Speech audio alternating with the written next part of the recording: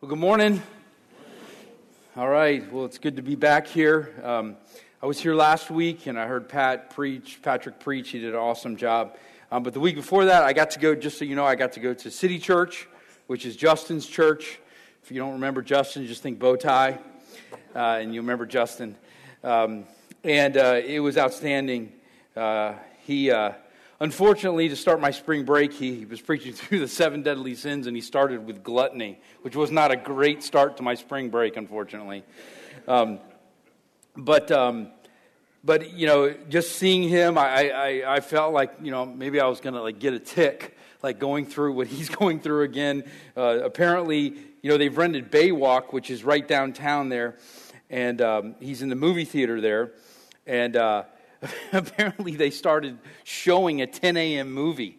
Their service starts at 10 a.m., so all the greeters of the church had to, hey, welcome here. Are you here for the movie or for a church? Which I thought was hysterical. They didn't know who I was, so they asked me. And I was like, well, you know, let's see. Babe, what do you think? Movie, church, what do you know, it's spring break. I thought it was great. So, hey, we've been walking through this letter to Rome, and in this particular chapter, which is Romans 8, it is such a thick chapter. In fact, 17 times, right? 17 times in this chapter, the word Spirit is used. And we've talked about this before. Sometimes we get nervous, particularly in our Reformed circles, in our Presbyterian circles. We talk a lot about God the Father and a lot about Jesus, but the Spirit sometimes we don't talk about a whole lot. And, man, just read it. Go home today and read the entire chapter of Romans. It talks about the Holy Spirit. And so my question is to you this morning, what's your theology of the Holy Spirit?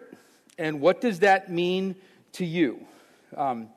Because we're only going to look at 4 verses this morning. We're actually going to go back a few verses because I actually skipped over these 4. And this is Romans 8, and this is 14 and 15. I just want to start here by reading these 2 verses. For those who are led by the Spirit of God are the children of God. The Spirit you received does not make you slaves so that you live in fear again. Rather, the Spirit you received brought about your adoption to sonship. And by Him we cry, Abba, Father. So here's the point. And here's what I want to communicate this morning. The job of the Holy Spirit is to what? Is to assure you that you are a child of the King and you are loved. Do you really believe that? And if you believe that in your soul, what would next week look like for you? Because if the Spirit of God is residing inside of you, because we know kind of the job of the Spirit is essentially threefold. But you almost could use the word assure as an umbrella over all 3 of those.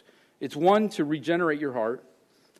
So when you were converted, it's called to, it regenerates it, it changes it. It's called to make you holy, and then to reassure you that you are a child of the King. Because we have so many different tapes that are going through our brains, I think, as you guys, you know, write me emails or come into my office, and I just think about my own, you know, the tapes that I have going in my mind. So many of them doubt. You doubt yourself. You are always thinking, I don't know, I better make it. You know what this week has coming for me? I better show up and perform, because that is ultimately what matters. Being on spring break this past, or the week before last, we were getting a little wild and crazy, so after post 9 o'clock, the Taylors decided to go bowling, right? And to go bowling post 9 o'clock in our Tampa Bay area, I didn't realize, but you get quite the characters, right? In fact, we went 3 different times. I mean, that's how excited we got. You know, that's how crazy we are. And it's all you can bowl from 9 to 12, right? And so this one particular evening, the girls decided to, you know, not go. And the 2 boys and I went. And this group of college, you're not thinking it's spring break, but it is. And so where we were, all these college boys came in, and they were rowdy, right? And they were crazy and loud, and they were going to drink beer, and it was going to be bananas. And they were right next to us, right? And So they had this one crew, all different shapes and sizes. And there was this one particular guy that decided not to bowl, but he was a large fella with a loud voice. And he was hysterical, right? And anytime one of his buddies got up there to bowl, he just had something funny to say, right? And so there's this one, he was a smaller guy in the crew. I think his name was Tony. And he got up there, and they're like, "Come on, Tony. Come on, you can do it, Tony." Right? So Tony gets up there, he's kind of sheepish, and he bowls, right?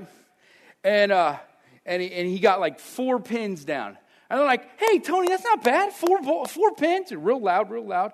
Tony's, you kind of tell he's not feeling too good about himself. And then I think he threw a gutter ball the next time. So we're doing it. Tony gets up again, right? And then all of a sudden you hear this loud voice say, "Hey, Tony, you don't believe in you. You believe in me believing in you, Tony." It's awesome, right? Right? "Don't believe in you, Tony. You believe in me believing in you." So Tony, I'm not kidding, right? Tony, he's kind of a smaller kid, just, boom, strike, goes bananas. The guys get up, they're going crazy, right? And you kind of see this whole countenance of Tony change, right? He gets up there the next time. He's feeling strong. He's feeling confident. Here goes Tony. Tony, he's kind of, his whole body language changed. Boom, here comes the ball. And he sees it go right down the middle, and I'm not lying here. He turns around, and we could see him because we were right next to him. He turns around, the ball's halfway down the lane. He's like, "Strike." It was a strike. It went crazy, man. And I just, as I was thinking about, does it matter how you view yourself? Does it matter if someone else speaks life into you? "Hey, Taylor, you don't believe in what you think about yourself. You believe in what I think you are." You know what? I wonder if that could change your life. Well, Tony got 2 strikes in a row. I don't know if he got a turkey, which is 3. But you know what? You saw him change. This morning, I'm wondering if you believe that you are a son or a daughter of the King. And you really believe with that comes all the rights and all the privileges of being an adopted son or daughter of the King. Because if you believe that, if I believe that, I believe we are different. And here's what God wants to do. He wants to assure me and you that we are loved and that we are His child. Do you believe that? Let's go up one more time to those first 2 verses. The Spirit you received, starting in 15, the Spirit you received does not make you slaves, so that you live in fear again. Rather, the Spirit you received brought about your adoption to sonship, and by Him we cry, "Abba, Father." If there's anything that you struggle with, if you were to follow the rabbit hole down and think, "Okay, why am I nervous? Why am I filled with anxiety about," you fill in the blank. "Why am I bitter towards this relationship? Why am I actually lying? I am lying to these people. Why would I lie? I'm not even telling the truth." And you think about your life and why you would do these things. And you think about the motivation behind that. You know what? Some of us say, "I need to stop that. I'm a Christian at a basic level. You know what? I'm just going to change my behavior." But the book of Romans says, look, if you really look at it, there's something that is substituting for Jesus in your life. There's something in your life, in my life, that functions as a Savior besides Jesus.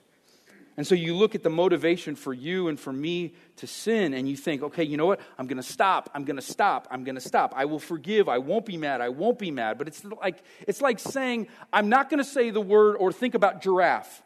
Giraffe. I'm not going to think about the word giraffe or the animal giraffe." What happens when you say that out loud? You inevitably think about that. It's just what happens. And somebody walks next to you and says, "You know what? Yeah, that person, that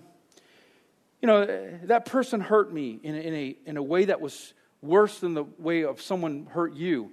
And they said to you, "You know what? And I'm just over it. I've forgiven that person. I'm free. And you think to yourself, why can't I do that? I mean, this person hurt, this person was hurt much worse than I've been hurt, and they just said they're absolutely free. And they're free to actually re-enter into a relationship. What is it? That person that you think has hurt you, that person that you think has robbed you of something that you had to have, right? It's a lie. It's a lie from Satan, and he thinks I can hold up this entire family if I can get you to believe this lie. If I can stop you from forgiving, I can hold up a whole family. I can. A whole marriage, I can stop it. A whole friendship, a whole group of friends. If I have people thinking, you know what? I'm going to harbor, right, this bitterness. And then we see Jesus, and we hear Jesus echoed through this passage. And by him, what do we cry? If we're honest, here's what our spirit cries. Abba, Father. So if you read John 17, this is Jesus' high priestly prayer. He uses this exact language, Abba, Father. And if you notice, the disciples in that particular passage are amazed that Jesus would use the term Abba, right? I mean, what's the significance of Paul writing in this passage, Abba, Father? Because in the Aramaic, it means, right? It means essentially Papa. Fundamentally, when a child first begins to reach out to their mother, right? Or think about when a child first begins to reach out to their grandfather or grandmother or their father or their mother, and they're first told the name of their parent. Here's what we know, universally, that whatever the name is, it has to be a syllable that what? Does not need teeth, right? It doesn't. Abba, Papa, Mama. You don't need teeth. This is what you said in Aramaic if you were born into this culture. You said Abba, you don't need teeth. Because fundamentally, here's what we know, that as infants that have no teeth, there's something fundamental and universal that you were born into, that you are looking for a Papa. You and I are looking for an Abba that what? That will not let us down. We want someone who will always be there. We want someone who can do anything, who will love us regardless, who loves us unconditionally. And I want to say this, that, if my kids reached out just for me and for my wife Lou, once they're born, and that's all they do is just reach out for us, what did the scriptures say about us? They will never, ever find the desire of their hearts. That's what the scriptures say. If your goal as a mom or a dad is to get your kid to just reach out to you and you to meet all their desires, fundamentally that is anti-Bible. That is anti what God has born us into. And so when all of a sudden God said, or the disciples, Jesus said, Abba, what is he saying? He's saying, God the Father, you are the one. You are the ultimate desire of my heart. Are you kidding me? It's not Mary. It's not Joseph. They're your earthly mother and father. And Jesus said, no, I cry out Abba, because that is the one, that is the true one, that with all confidence I know my heavenly Father, and the intimacy with which a little one wants to what? Grab their father or mother. There is nothing like watching pickup here, or pickup for the preschool. 2, 3, 4-year-olds every single day, Monday through Friday. You watch a boy hold his father's hand when they walk to their car. You watch a 3-year-old run into the arms of his mom. I mean, they're just grabbing their mom, right? Here's what I know. When I run into the arms of my mom, she never, ever drops me, ever. And some of us, we have this earthly thought, like, I am going to be the parent that never drops the kid. Or we think the goal is to have a parent who never, ever drops me. And what we know is that the only one who can do that is the Lord. And a lot of our lives, and you know who you are, have been distorted and been ruined because of this mistake in your theology and in my theology. And we think, you know what, my dad better do this, and my mom better do that, or I better be that father, or I better be that mother. And we spend so much emotional capital, so much time thinking it's got to be this way. And what Paul is saying is, wait. No. That is only meant for the perfect one. Some of us in this room are incredibly bitter and unhappy because what? You have failed to be the perfect father. You have legitimately failed to be the perfect mother, and you have let your kids down, and you think, man, I've just blown it. This was the singular goal. And the Spirit's job in this passage is to try to tell you and me, you know how angry you are at your mom? You need to know this. They were always just stand-ins. They were always simply substitutes. And for some of us, maybe they were pretty good substitutes, but that's all they were. And Paul is saying, you can't live that way. Do you want to be free? Are you embittered? Are you trying to be the perfect father or have the perfect father or mother or be that? You cannot live that way. And so Paul says in verse 15, you did not receive a spirit that makes you a slave, because there's some slaves in this room. And your barometer, your point of reference is that. Think of how powerful this is. The most, I think, powerful of all of Jesus' parables is the prodigal. And do you remember what he said? Do you remember what he said on the way back after he had spoiled all of his goods? He said, well, maybe my father will take me back. I know he's not going to take me back as a son, but maybe he'll take me back as a servant. So I'll go back. Because here's what I know. That time with my dad, my blood dad, is now not like family time, it's company time. And here's what I want to be now. I know I've blown it, and so I'm an employee. I'm no longer a son. I'm no longer a daughter. I am an employee. And I hope my dad, as my employer, sees my performance as acceptable. And maybe I can live in the guest quarters out back. And that's the story of the prodigal. And Jesus is saying, do you know how wrong that is? And Paul is saying to the church at Rome, do you know you're succumbing to the power of Rome and to performance, and you're not living the way I want you to live? He says, Father, I am not worthy to be called your son. Make me, he says, one of your hired hands. And the Father will what? He will have none of it. You're not my employee, you're my son. I don't care what you do. I don't care you struck out. Get over here, pal. I don't care what you've done. I know you lied to me. I know you got straight D's. I know you didn't get into there. I know you got pregnant at 16. I know you got divorced. I know you got an abortion. I know you've done all these things. I know you're addicted to these pills or to that substance. I know. You come here. Because the point is that you are accepted, and the root of the issue, and I think a lot of our issues is, do you believe you're accepted? The Spirit Himself testifies with our spirit that we are what? That we are God's children. Do you fundamentally believe it? Because I tell you what, if we change this, I think we change the world. You know, if you look at verse 15 there, it says, the Spirit you received does not make you a slave so that you don't live in fear again. And if you look at that verse all the more, I think what you're going to see is that we are born looking for someone who will love us unconditionally, but in this particular verse, the Spirit works and fights alongside us, right? And this is sanctification. And so here's what we know. Part of what Jesus, or what the Spirit does, is if you're fighting, let's say you're fighting an addiction. Let's say you're fighting addiction to alcohol. Let's just say that. The Spirit of God says, hey, I just want you to know, buddy, you don't need that. You don't. I know you want it. I know you've done this, but you don't need it.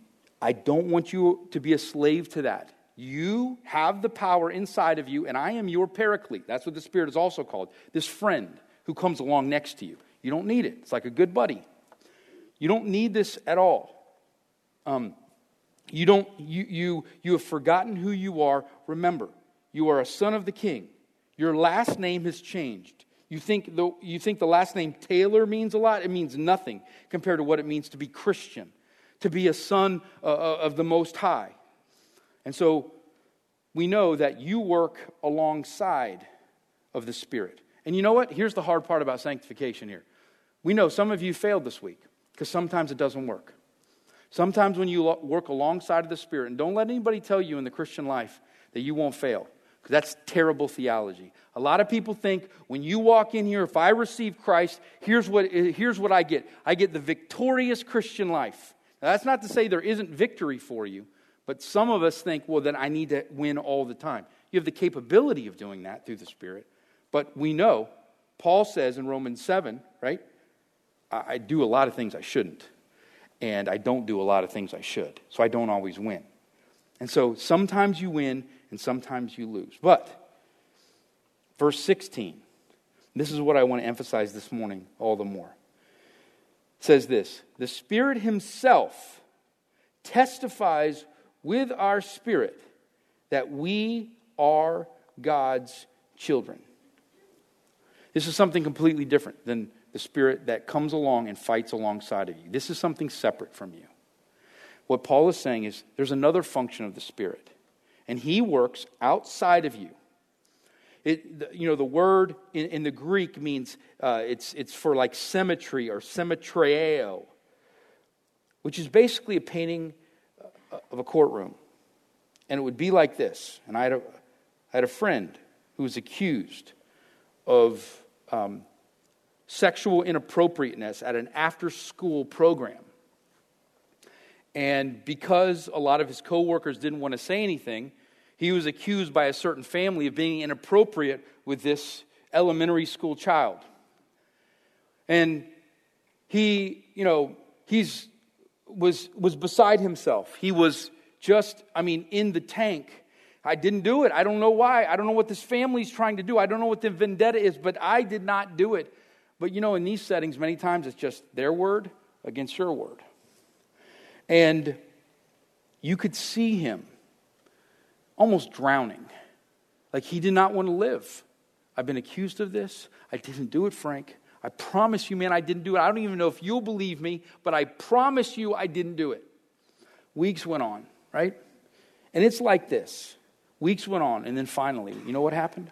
He gets a call from the sheriff's department saying, we got a call this week from one of your coworkers. And you know what your coworker said? They didn't want to talk about it because they were nervous, but they said they were there. And they saw you in this particular day. You know what they said about you?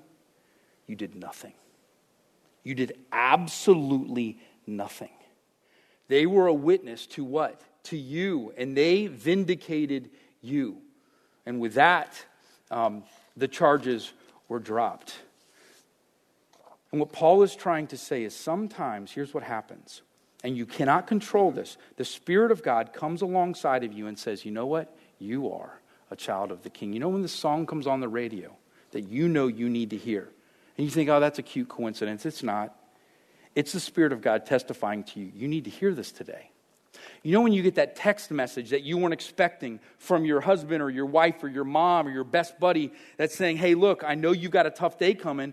I am praying for you. You know what that is? That's the Spirit in verse 16 coming alongside of you, testifying with your spirit, hey, here's what you are, Frank. You're a son of the King. You're not just some, ragamuffin church planner that's hoping to try to make it. I saw the look in Justin's eyes as he's getting to church going. He's doing an awesome job. But I know that the Spirit of God is coming. I know you're in a movie theater. He's saying to him, I know you got to ask movie or church. And it sounds stupid. You're doing it. You're preaching God's word. The Spirit comes alongside of you and He says, look, you are a son. You are a daughter. I know that you thought you randomly turned to that passage in the Bible. No. That person comes up to you at school and says that. That is the Spirit of God testifying to you. No. You're a son. You're a daughter. You are loved. That you are my child. And here's the thing about assurance is you can't generate it. Because some of us see that and they think, okay, you know what? One of my problems is I need to go to a church that does more worship. Because when they sing happy worship songs, that's when the Spirit testifies. And you go back to that service and you try to replicate it, and it doesn't happen because you cannot control when the Spirit does this. Oh, I'm going to go to a Presbyterian church. They open the Bible more, and I learn more about the Bible, and the Spirit testifies there. So this is what I need to do. I just need to read tons of the Bible. But no, you don't know when God is going to testify in this unique way, like a witness to what He's doing. Oh, I need to go to this, this particular church that emphasizes promise keeping and behavior. Because last week I went there and I had a better week. No, you can't. Because the Spirit works when the Spirit wants to work. It's like, if you read this Gospel of John, the Holy Spirit's like the wind. You tell me, can you harness the wind? Can you make the wind happen? No. The wind happens when the wind happens. And we lost our softball game because the wind started blowing in and we couldn't hit it out. And I was frustrated. You cannot harness the Holy Spirit, but you know what? The Spirit of God works when it wants to. And what we want to do is to be open and to be able to identify it. And so the Spirit of God, what? The Spirit of God comes alongside and testifies with your spirit that we are God's children. When has God done that for you? When has He done it this week? Own it. Right? When did you not see something come and you thought, that's random? That is not random. That is within the providence of God. That's God that's Him testifying through His Spirit that you are a son of the King. And maybe you need a reminder this morning. You're a daughter of the King and you thought, you know what? I'm a function of my looks. That's all I am. I am a body. That's it. People like me because of my looks or because of my ability to do whatever. And that is a lie. But the Spirit of God comes alongside and says, verse 17, now if we are children, then you know what? We are heirs. Heirs of God and co-heirs with Christ. If indeed we share in His sufferings in order that we may also share in His glory. We live like that. Kids with an inheritance. Doesn't matter. We are good.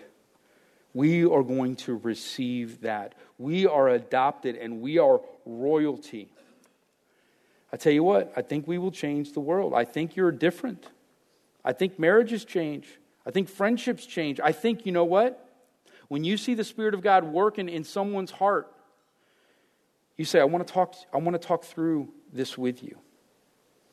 One of the things that we're going to do is start a 5-week series on Easter, and we're going to do a big mail out. You'll probably get it at your house because we know that there are people that are asking hard questions, and we're going to answer 5 of the hardest questions that I think people ask, 5 straight weeks starting on Easter Sunday.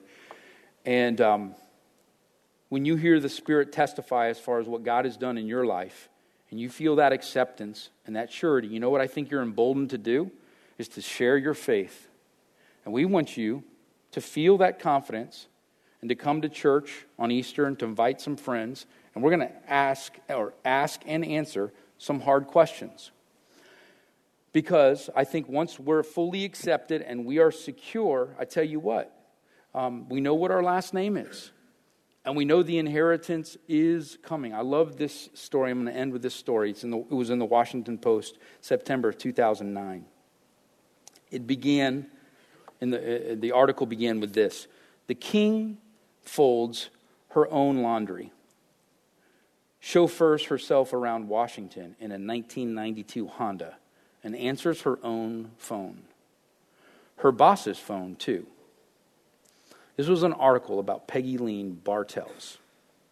And she was a secretary to the Ghana embassy in Washington for 30 years. And she's originally from Ghana. From Otum, it's a city of about 7,000. This 90-year-old king of Otum, Ghana, died. And the elders did what they always did. They performed this ritual to determine the next king, and they prayed, and I guess they poured schnapps on the ground, it says, while they read the names of the king's 25 relatives. When steam rose from the schnapps on the ground, the name that they were reading at the moment would be the new king. And that's exactly what happened when they read Peggy Leen's name. So now, after that ritual, Peggy Leen is a king. She is a king. Yes, not a queen, but a king. And she pointed this out to the elders. Hey, I'm a woman. And they replied by saying the office of a king is the post that was open. You are a king. All right? So she goes back to Ghana, and she's got a driver, and she's got a chef, and she's got an 8-bedroom palace. She has power to resolve disputes, appoint elders, and she manages more than 1,000 acres of family-owned land. I'm a big king, she told the reporter. And when she returned for her coronation, they carried her through the streets. She even wore a heavy gold crown. The reporter wrote, in the humdrum of ordinary life, people periodically yearn for something unexpected, some kind of gilded escape delivered perhaps by an unanticipated inheritance or a winning lottery ticket. Peggy Lean got the unexpected. Do you know that this is what's offered to us? That we will all receive this. Now, it may not be fully here right now, but it's here for us, legitimately. Are you a son or a daughter? Because you know what it's easy for us to live as? Oliver Twist or the orphan Annie. We can fully believe that we are just an orphan, not wanted by anybody. The God of the universe says, I am your Abba. From day one, when you didn't have any teeth, and all you could say was mama or papa, I am that. All that you have desired for. You were made for me. Do you believe that? If that was baseline vitals, if that was at the rock or at the foundation of where we live, I tell you what, Paul knew it would change Rome. Because people then didn't care. You kill me, Rome. Kill me, Caesar. I don't care. Here's what I know. My inheritance is for sure, is yours. Or do you feel like you need to perform? You need to relate to your Father in heaven like it's on company time. Because you better show up and perform. No, he says, just be you. Be honest. And come to me freely. And let's change the world. Amen? All right, let's pray and ask God to help us. Father, you know my own heart. I act as an orphan. I think that when I talk to you, it's on company time or I've got to perform in a certain way. Kill that inside of me, God. We know that the root of so much sin is just simple acceptance. Feeling like we have to justify our own existence. But God, Jesus justified it because he was perfect. And all of those perfect works are given to me. Thank you. That is a game changer. You are Abba. You are Papa. Thank you for that unconditional love, Father. In your name, amen.